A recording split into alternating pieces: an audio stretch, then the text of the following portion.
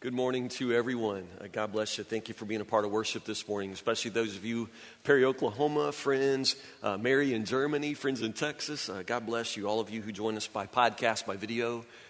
We are honored to welcome you to worship this morning. Open your Bibles to the book of 1 Corinthians chapter 13. In the middle of a message series entitled, All You Need Is Love. All you need is love. We're reading this chapter. I'm going to read it again. We're reading it over and over and over. I'm hoping that the Word of God will come down deep into your heart. You'll notice when you read 1 Corinthians chapter 13 and when you're thinking about love, this chapter has absolutely no feeling words. It's not talking at all about how you feel about people. And that's really not what I'm preaching about either. We're not talking about how you feel about people. We're talking about how you treat people, how you behave, how you respond, how you act in relationships with people. We define love as power, not as feeling, and not only as obligation. We know that in Scripture and in this chapter, we're commanded to do a lot of things, but that's the beauty and the joy of it. Scripture never commands us to do what it doesn't at the same time empower us to do. So love is not just a command, it's not just duty, it is power. Love is the power that moves us in everyday relationships, and that's important. When you read 1 Corinthians chapter 13, we're not just talking about abstract things. We're not just talking about other people, not just especially religious people. We're talking about everyday people. And every quality mentioned in 1 Corinthians chapter 13 should be a part of your life and your relationships. It's the power that moves us in everyday relationships to give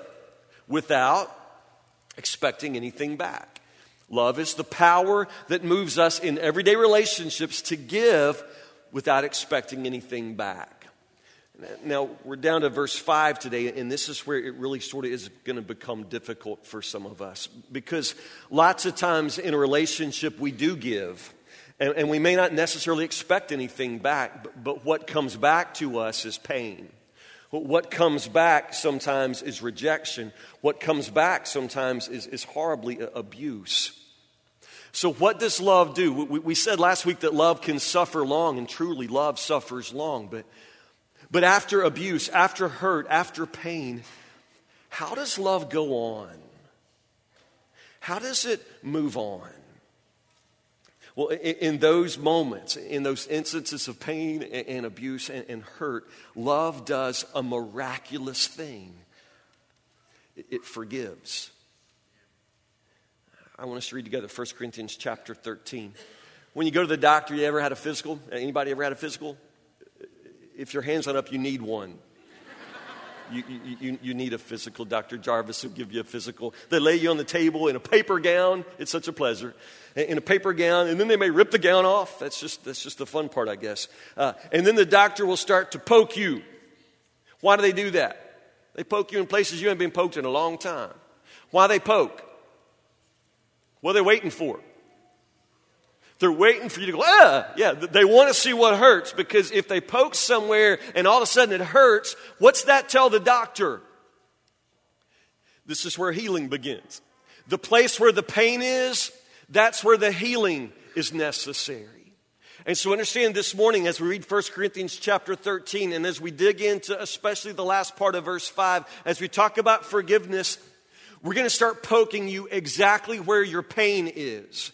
And I understand, and I promise you, I understand how difficult this sermon is going to be for some of you. I am about to drive God's word in exactly the place where your pain is. And I'm telling you, there's a reason for that. Because the place where your pain is, that's where healing begins.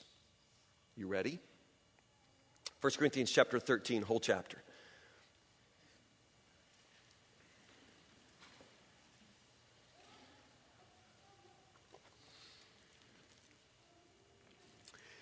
If I could speak all the languages of earth and of angels, but didn't love others, I would only be a noisy gong or a clanging cymbal.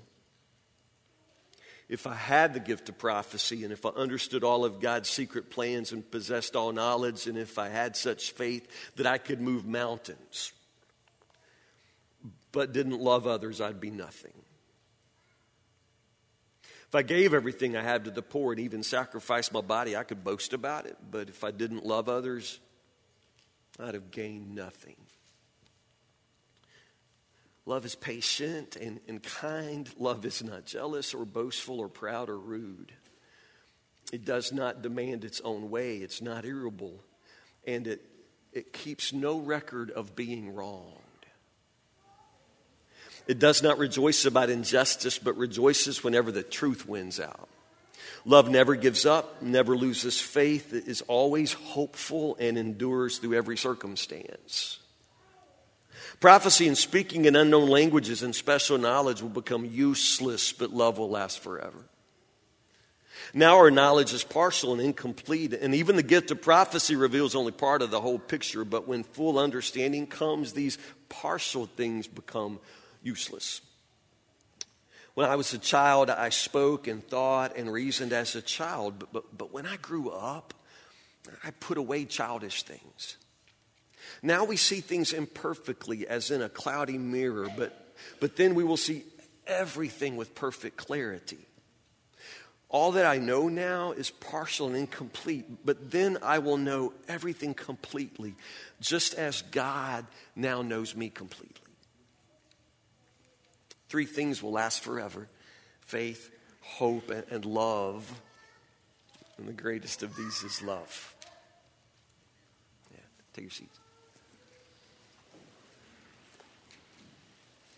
Chapter 5, last part of the verse. Keep your Bibles open. Chapter 13, verse 5, last part of the verse. Scripture says it does not demand its own way. Love is not irritable. And here's the phrase for this morning: love keeps no record of being wronged. Love keeps no record of being wronged. And this is one place where the New Living Translation is actually a very, very good translation of that phrase. The old King James, which I love, says there, love thinketh no evil. Love thinks no evil. That's a pretty good translation, but again, remember, Paul spoke Greek and he wrote in Greek. And so in this chapter, in many, many ways, a lot of the words he uses don't translate well into English. And this is one of those phrases where if you translate just thinks no evil, you're really missing the point of what the Scripture is saying, what Paul is saying in his native tongue, in the Greek. That word think, it means more than think. When we talk about love thinks no evil, it's more than just to think. If you think we're talking about evil thoughts here, it's not the same as having dirty thoughts or evil thoughts. The word think there really means more to dwell upon. So we're not just talking about thinking, we're talking about a habit of mind where love doesn't dwell upon certain kinds of things. And the word used there is evil. Love doesn't dwell upon evil. But again, even the word evil there, it's a little more than what you think. The real gist of what Paul is saying here is closer to what the New Living Translation says. Love keeps no record of being wronged. The word think there is actually the word Paul uses. It's an accounting word. It's a word that would have to do with keeping books. And so this translation, love keeps no record, that's a very, very good way of saying what Paul is trying to say. Love doesn't keep books on people. You understand? Love doesn't keep records. It keeps no record of being wronged. It's a wonderful way to say what love does. It doesn't keep permanent records. In school, if you ever got in trouble, the worst thing that your principal would say is, this is going to go on your permanent record.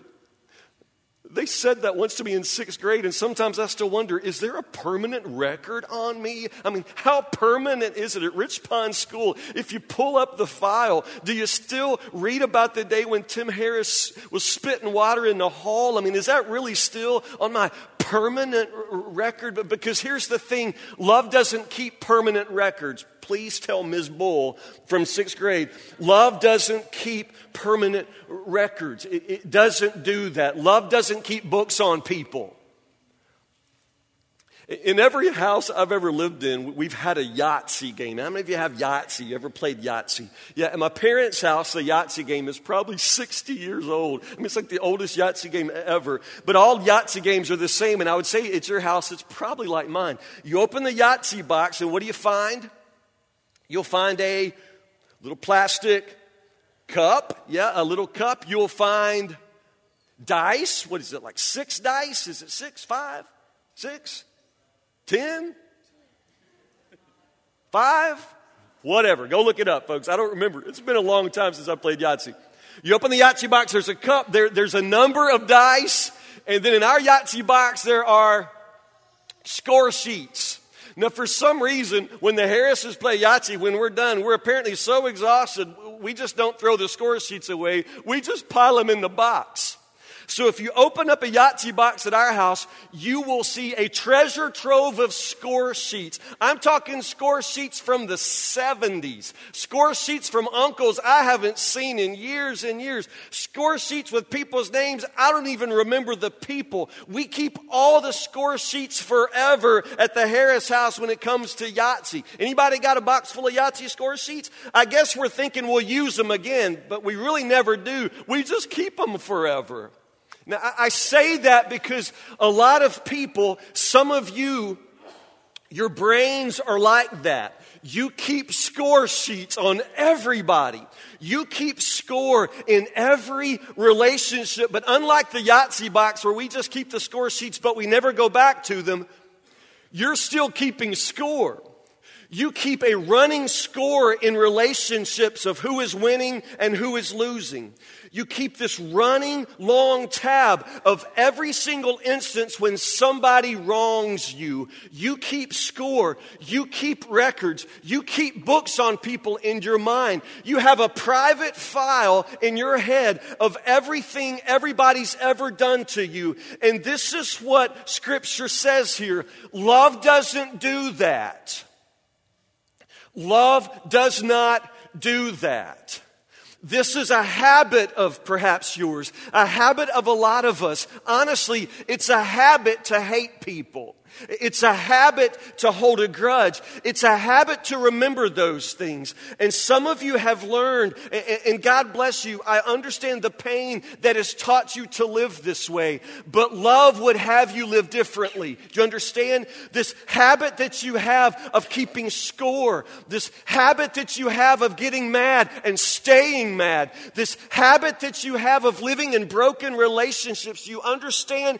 You've got to stop that. It has to stop. Love doesn't live like that. You can't live like that. It's got to stop.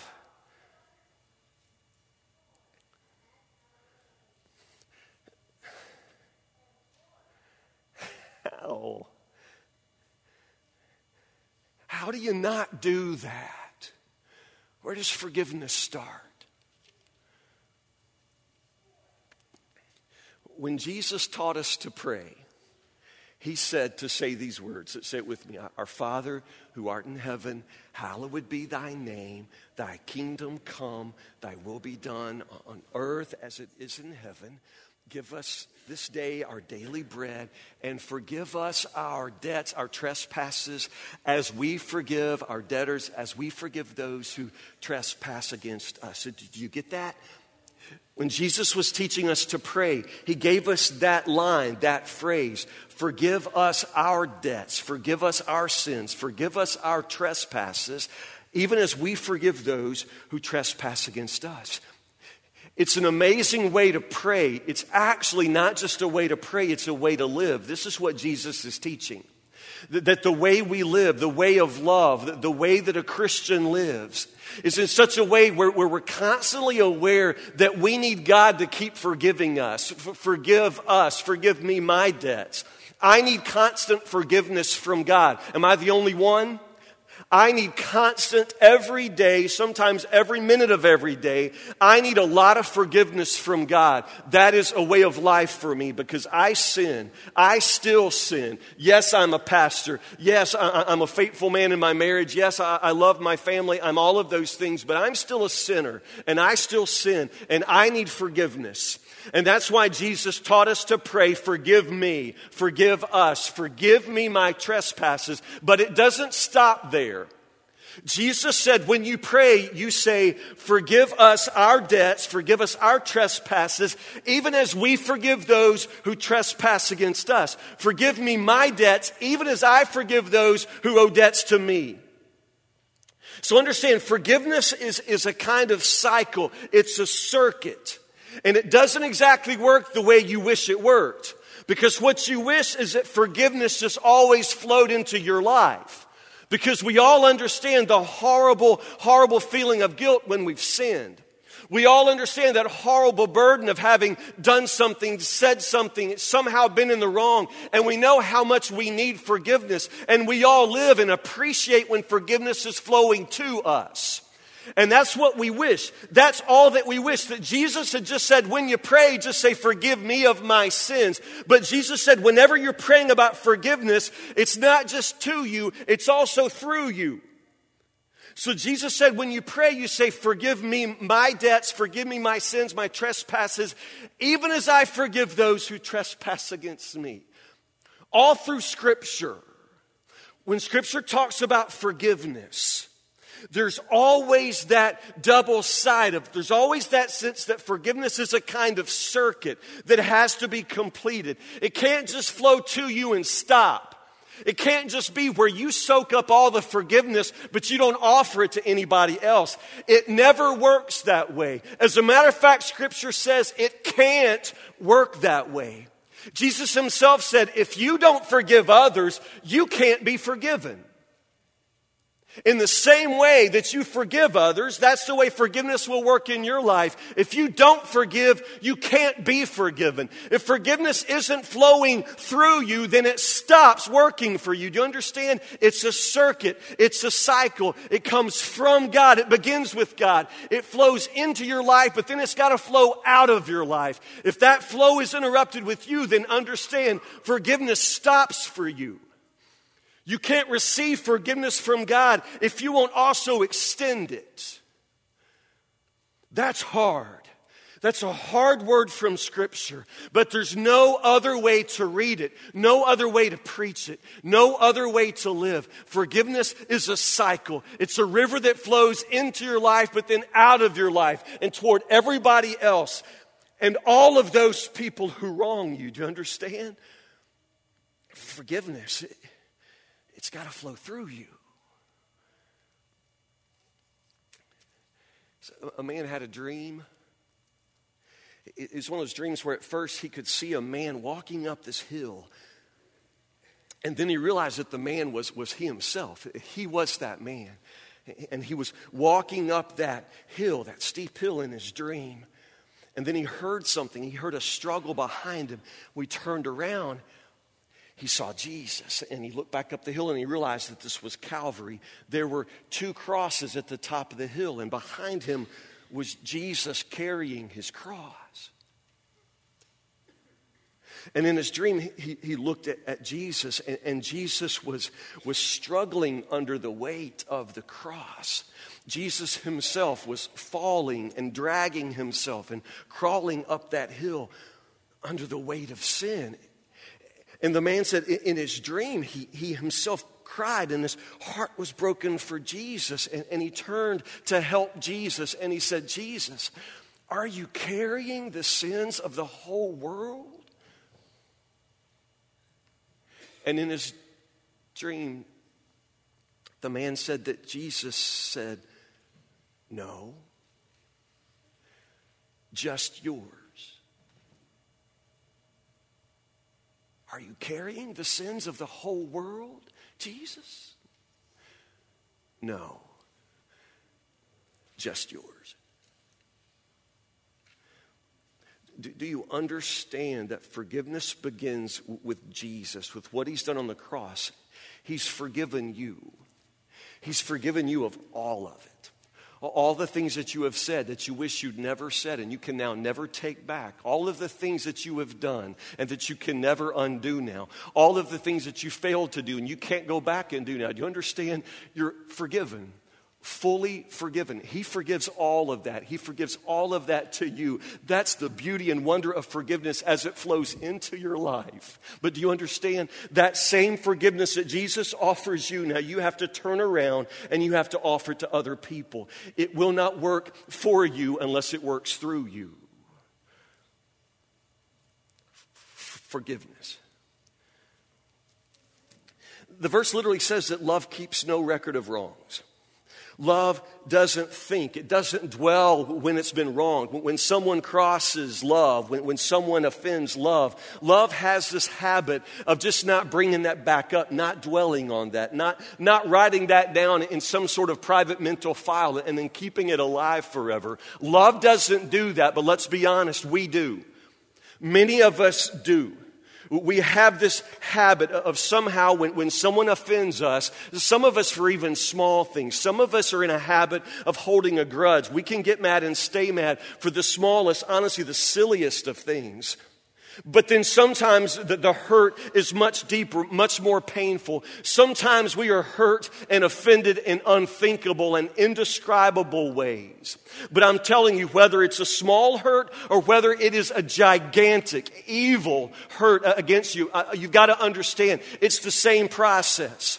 And honestly, this is very, very important for you to understand. You have no other options. You can either live with it, you can carry that burden of anger and resentment and hatred, and you understand when you do that, love is no longer operating in you. It becomes poison in you. It is your option to live like that, but understand the only other option is to love and forgive. You have to love and you have to forgive. You do not have the option as a Christian of swelling up and staying mad for your whole life. You can't do that. Love doesn't do that. It doesn't keep a record of wrongs. It just doesn't do that. You can't do that either. You just can't. You can't. So understand, forgiveness begins to become important at the moment when you've been hurt. I know that sounds simple. That sounds like the dumbest thing that the preacher could ever say. But honestly, most of us believe in forgiveness until it's time for us to have to practice it. We believe in it. We're all for it. Those of you in this house today who have a clean conscience and a clear heart with everybody else, you're absolutely in favor of this sermon. Preach on, brother, preach on. You love to hear about forgiveness because honestly, it's not the word for you right now. But when it's time for you to forgive, all of the sudden, something in you raises up. All of the sudden, the complete unfairness of just letting that person off the hook, the complete impossibility of somehow being hurt and not carrying that with you, all of a sudden, forgiveness sounds absolutely preposterous. When it's time for you to forgive, all of a sudden, you're not sure you believe in it anymore. You're convinced that you must be the exception. Your pain, this offense, it's got to somehow be the exception. Surely you don't have to forgive.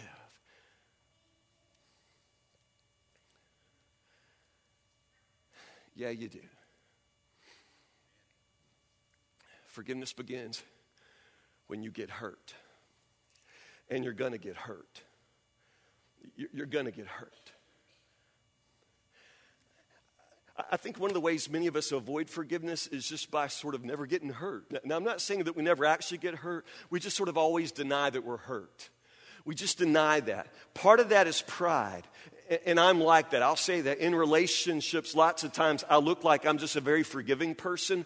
But honestly, I'm a very proud person. And I just don't want people to know that I've been hurt. You know what I'm saying? Does that make sense? I don't want people to know that I've been hurt. And I don't want to be a weak person who gets hurt. So a lot of the time, I just try to act like I'm not hurt. That doesn't make me a good Christian. It just makes me crazy. Do you understand? That's pride. It's another kind of sin altogether. It is not any kind of virtue to go on and act like you haven't been hurt. When you're hurt, you need to stop and acknowledge that you're hurt. That's how forgiveness begins. Because see, my thing, and if you're like me, when I act like I'm not hurt, then actually I'm angry, but I also don't admit that I'm angry. And that starts to bleed out in my life. And since I'm really not angry or not admitting that I'm angry at the person I'm angry at, I tend to give that anger to other people who don't deserve it. You understand? This is how it poisons your life. Forgiveness is the only way to deal with hurts. It's the only way. And you have to practice forgiveness. It's got to be a habit. You have to first be hurt and acknowledge that you're hurt. Now, some of us, when we're hurt, it's not so much pride. It's just that sense of, I'm not going to give that person the satisfaction of knowing that they get to me. It's not so much pride. It's just that unwillingness to give that person the satisfaction to know that they hurt you. And that's how a lot of us live. You've hurt me, but I will not give you the satisfaction of knowing you have that kind of power in my life. And so therefore, I will never acknowledge the pain, never acknowledge that you've hurt me, and therefore, I can never get on with the business of forgiving you. Honestly, it begins when you're hurt and when you will stop and acknowledge the pain and stop denying it and stop avoiding it. You just got to stop and deal with it. Do you understand? Forgiveness is not making excuses for the other person. It's not denying the pain. It's not acting like nothing really happened. Forgiveness is honestly the only way to take the offense absolutely seriously. Forgiveness takes it seriously. It takes into full account the pain. It takes into full account the weight of what has been done. Forgiveness is not an easy way out. It is not the weak woman's way out. You understand? Forgiveness is the way of miracle. It is the way of strength and power. It's not in you to do this. The power comes from God. Did you understand? This isn't easy or everybody would be doing it. It begins when you've been hurt. And then it does an amazing thing. Love does an amazing thing. When it's hurt, it doesn't dwell on that. It doesn't keep a record of it. It just forgives it. Love forgives. But understand, most of us don't forgive that easily. We just don't do that very well. Instead, we do keep a record of it. We keep a running score sheet in our heads. We keep files on people. We keep permanent records. Why do we do that? Because honestly, if you've hurt me, and I keep a record of that in my mind, I keep a score sheet of that in my mind, all I'm doing is locking that up in my mind. All I'm doing is locking it up and then keeping it alive. And then what I'm doing, I'm choosing to remember that.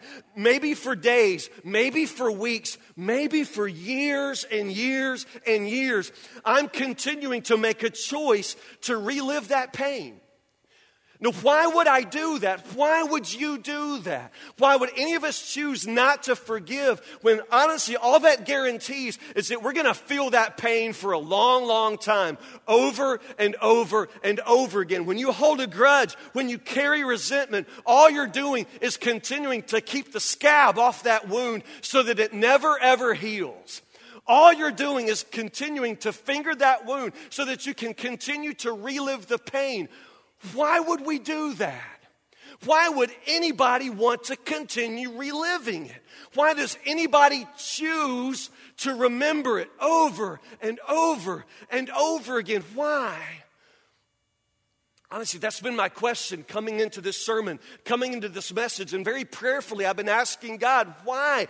Why do I do that? Why do any of us do that? And I think the answers are actually simple and in some ways very strange.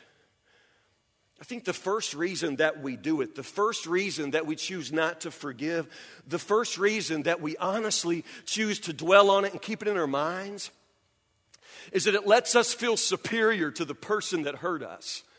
It lets us feel superior. And all of us love to feel superior. It's just part of our human nature. It's just a part of me. I like to feel better than other people. I love to elevate myself. And when I've been hurt by you, then I have this ability to walk away and say, I wouldn't treat anybody that way. I wouldn't do a dog the way she treated me. Have you ever said anything like that? That superiority is delicious in your mouth, isn't it? That ability to say, I wouldn't do that. I would not do her that way. I wouldn't talk about him that way. I would not steal from him the way he stole from me. I would never do my kid the way my daddy did me. Do you understand that feeling of superiority? And to forgive, we have to give that up. You have to give that up. You have to let go of that fascinating and wonderful feeling that you're better than the person who hurt you. That's hard to give up. But you carry that resentment and it'll be poison in your soul. That feeling of superiority is probably one of the reasons many of us don't forgive. We love that feeling. I think the second thing is when I'm hurt, I have an excuse. I have an excuse. Then you're thinking, an excuse for what? See, that's the beauty of it. When you've hurt me, if you've hurt me pretty bad, I've got an excuse for everything. I'm telling you, to have an excuse for everything, that's an amazing thing. If you've hurt me, and you've hurt me really, really bad, if my daddy hurt me years and years ago, and he really, really hurt me, that gives me an amazing excuse to be a jerk to everybody. You understand? I've got an excuse. You want to know why I'm the way I am? Because it's what my mama did to me. It's what my cousins did to me. It's what my sister has done. It's what my brother has done. It's what the church people have done for me. Do you understand what it is to have an excuse for nearly anything? But when you don't forgive, that's what you've got, this excuse. You've got an excuse. If the church people hurt you, guess what? You can drop out of church. You don't ever have to go back to church again. Why? Because if that's how church people act, do you understand the beauty of an excuse? You have an excuse to be a victim the rest of your life. You have an excuse for all of your failure. You have an excuse for being an absolute horrible, miserable person. You have an excuse. And when you forgive, you've got to give that up. You no longer have an excuse for being anything other than a person becoming more like Christ every day. And honestly, that's a heavy burden to bear. In some ways, it's just easier to stay mad. When you forgive, you lose your excuse. Here's the last one. This one's difficult, but think with me. It comes from something Rick Ripke has taught me. Rick Ripke says that anger is intimate. Anger is intimate. See, in a really, really strange way, that person that you're angry at, that person that you've been angry at for years and years and years, that anger is a really strong attachment to that person. And we all like to be attached to people. We like those strong attachments. But the thing is, that anger attaches you in a way that is soul-killing for both of you. You see, it's not love. We're supposed to be connected to people and attached to people, but not by anger, but by love. But for some of us, our primary attachment to people is through anger. Some of you do anger a lot better than you do love, let's be honest. And that is your primary way of being attached to people. You attach to them with anger because anger is intimate. It's very, very intimate. And so for some of us, to forgive that person that we're so angry with, to finally let that anger go, we lose that person for good then. Some of you are really, really angry at your parents and the way they treated you or mistreated you. And honestly, the only attachment you have with that father is now anger because he's dead and gone. And there's never going to be anything else but the anger. And when you let that anger go, you've lost him forever. Your ex-wife, your ex-husband, you are so angry at him, at her, at what she's done to you. But honestly, when you let that anger go, there's nothing left. There's no relationship left. And so some of us will hang on to the anger because it's the only attachment we have. Love doesn't do that. It simply doesn't do that. Love keeps no record of wrongs. If you hurt me, I may remember it. I may write it down in my mind, but I want to write it in disappearing ink. Do you understand? I don't want to remember that forever. I don't want that to become the defining thing in our relationship. Love has this tremendous ability to sort of let the past go. It lets the past go. Brother Tim, you don't understand what she's done to me, and I will forgive as soon as she says she's sorry. Do you understand the Bible doesn't say a word about her saying she's sorry to you? The Bible doesn't say a single word about the fact that you don't have to forgive until he crawls back and tells you what a bad person he's been. Do you understand? The forgiveness is not contingent upon what they do. It's not about them at this point. This is about you and your heart, and love's going to work, operating inside of you to make you more like Christ. Do you understand? You don't have to wait for an apology, and if you think you're waiting for that, you're not acting in love. You're not acting like Christ. Jesus hung on the cross and said what? Father, forgive them. As soon as they say they're sorry. Is that what Jesus said? You don't wait for an apology. Brother Tim, you don't understand. I don't ever see him in my life again. I don't ever really see. Do you understand? Forgiveness is not reconciliation. We're not talking about coming back like friends. I don't really know what's on the other side of forgiveness. Honestly, I don't. In many, many instances, reconciliation is not going to happen.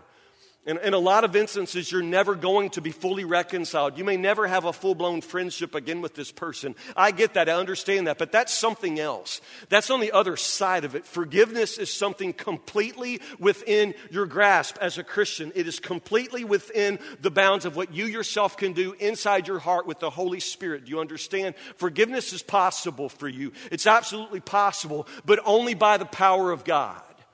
Only by God's power, only by the power of His love, which moves us in everyday relationships to give. Even if what we must give is forgiveness, you understand? Even if what we must show is mercy and grace, it moves us to give without expecting anything back.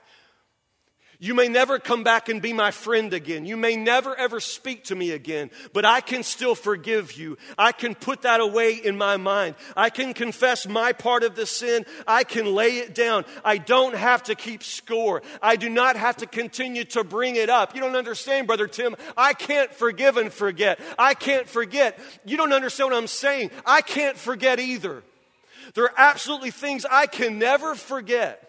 There are things done to me, things done to my family that honestly I could stand right here and remember. I can remember to the point where it makes my stomach sick. I can remember too. That's what we're talking about. What do you do about those things that you can never forget? What do you do with those things? If I could forget them, forgiveness would be unnecessary.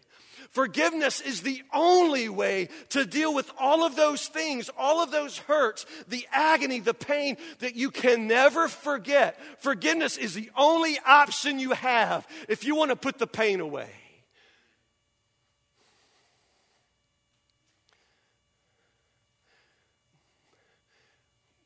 But it's the hardest thing you'll ever be asked to do. This is the hardest thing you will ever be asked to do. Because we're talking about putting the past away. And you have to put it away sometimes, and it stays messy. You won't get this tidied up in the process of forgiveness. As a matter of fact, that's part of the wonder of forgiveness. It doesn't have to necessarily straighten everything out. You'll probably never ever settle who said what first. You'll probably never ever settle who hurt who first. You'll never ever really settle all of that. And that's what forgiveness does. You understand? That's what forgiveness requires of you. It's just that ability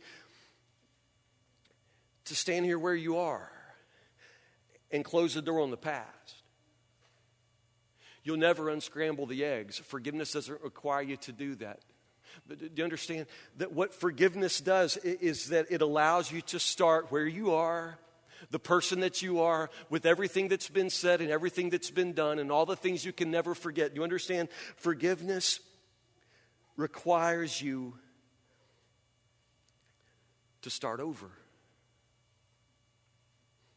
It's a new beginning. You just start over.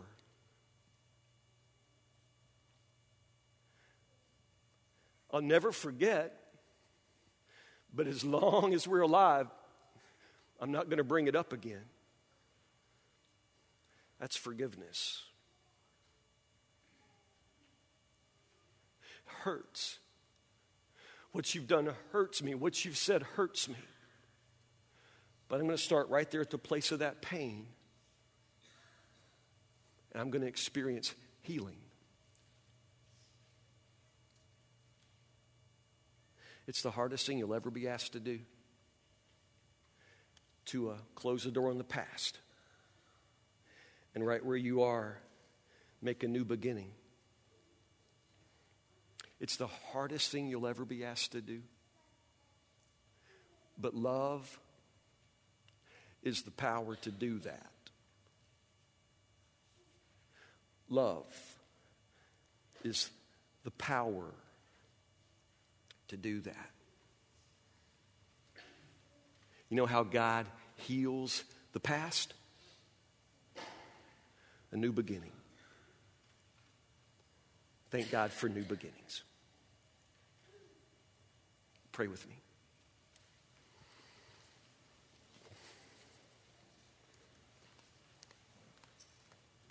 Lord, I pray that as this service draws to a close, we will hear the sound of doors slamming shut, doors on the past. Lord, I pray that we would hear the sound of score sheets being torn up in the minds of men and women who've been carrying grudges for years, for months, for weeks, for days. Lord, being hurt is a part of loving. It is a part of relationships, Lord, but so is forgiveness. It is an everyday part of relationships, Lord. So give us the strength, the power, the desire, Lord, to experience the miracle of forgiveness in our lives. We thank you for the way your forgiveness flows into us, Lord, covering over the multitude of our own sins, Lord. Let us never forget the grace by which we all live. Lord, I thank you for the way you forgive me. I thank you for the way the people around me forgive me, Lord, the way they overlook so many of my offenses, Lord. Thank you for the grace of those around me. Lord, help me, help all of us, Lord, to be people of such grace, people of such forgiveness, Lord. We're going to be hurt, but it doesn't mean we have to let the hurt harden into hate. Lord, I pray that you would crack hardened, hate-filled hearts this morning and teach us one more time how to love. Lord, I pray that people, that marriages, Lord, that relationships broken in this house, close the door on the past today.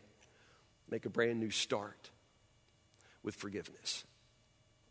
Pray these things in the gracious and forgiving name of Jesus. Amen.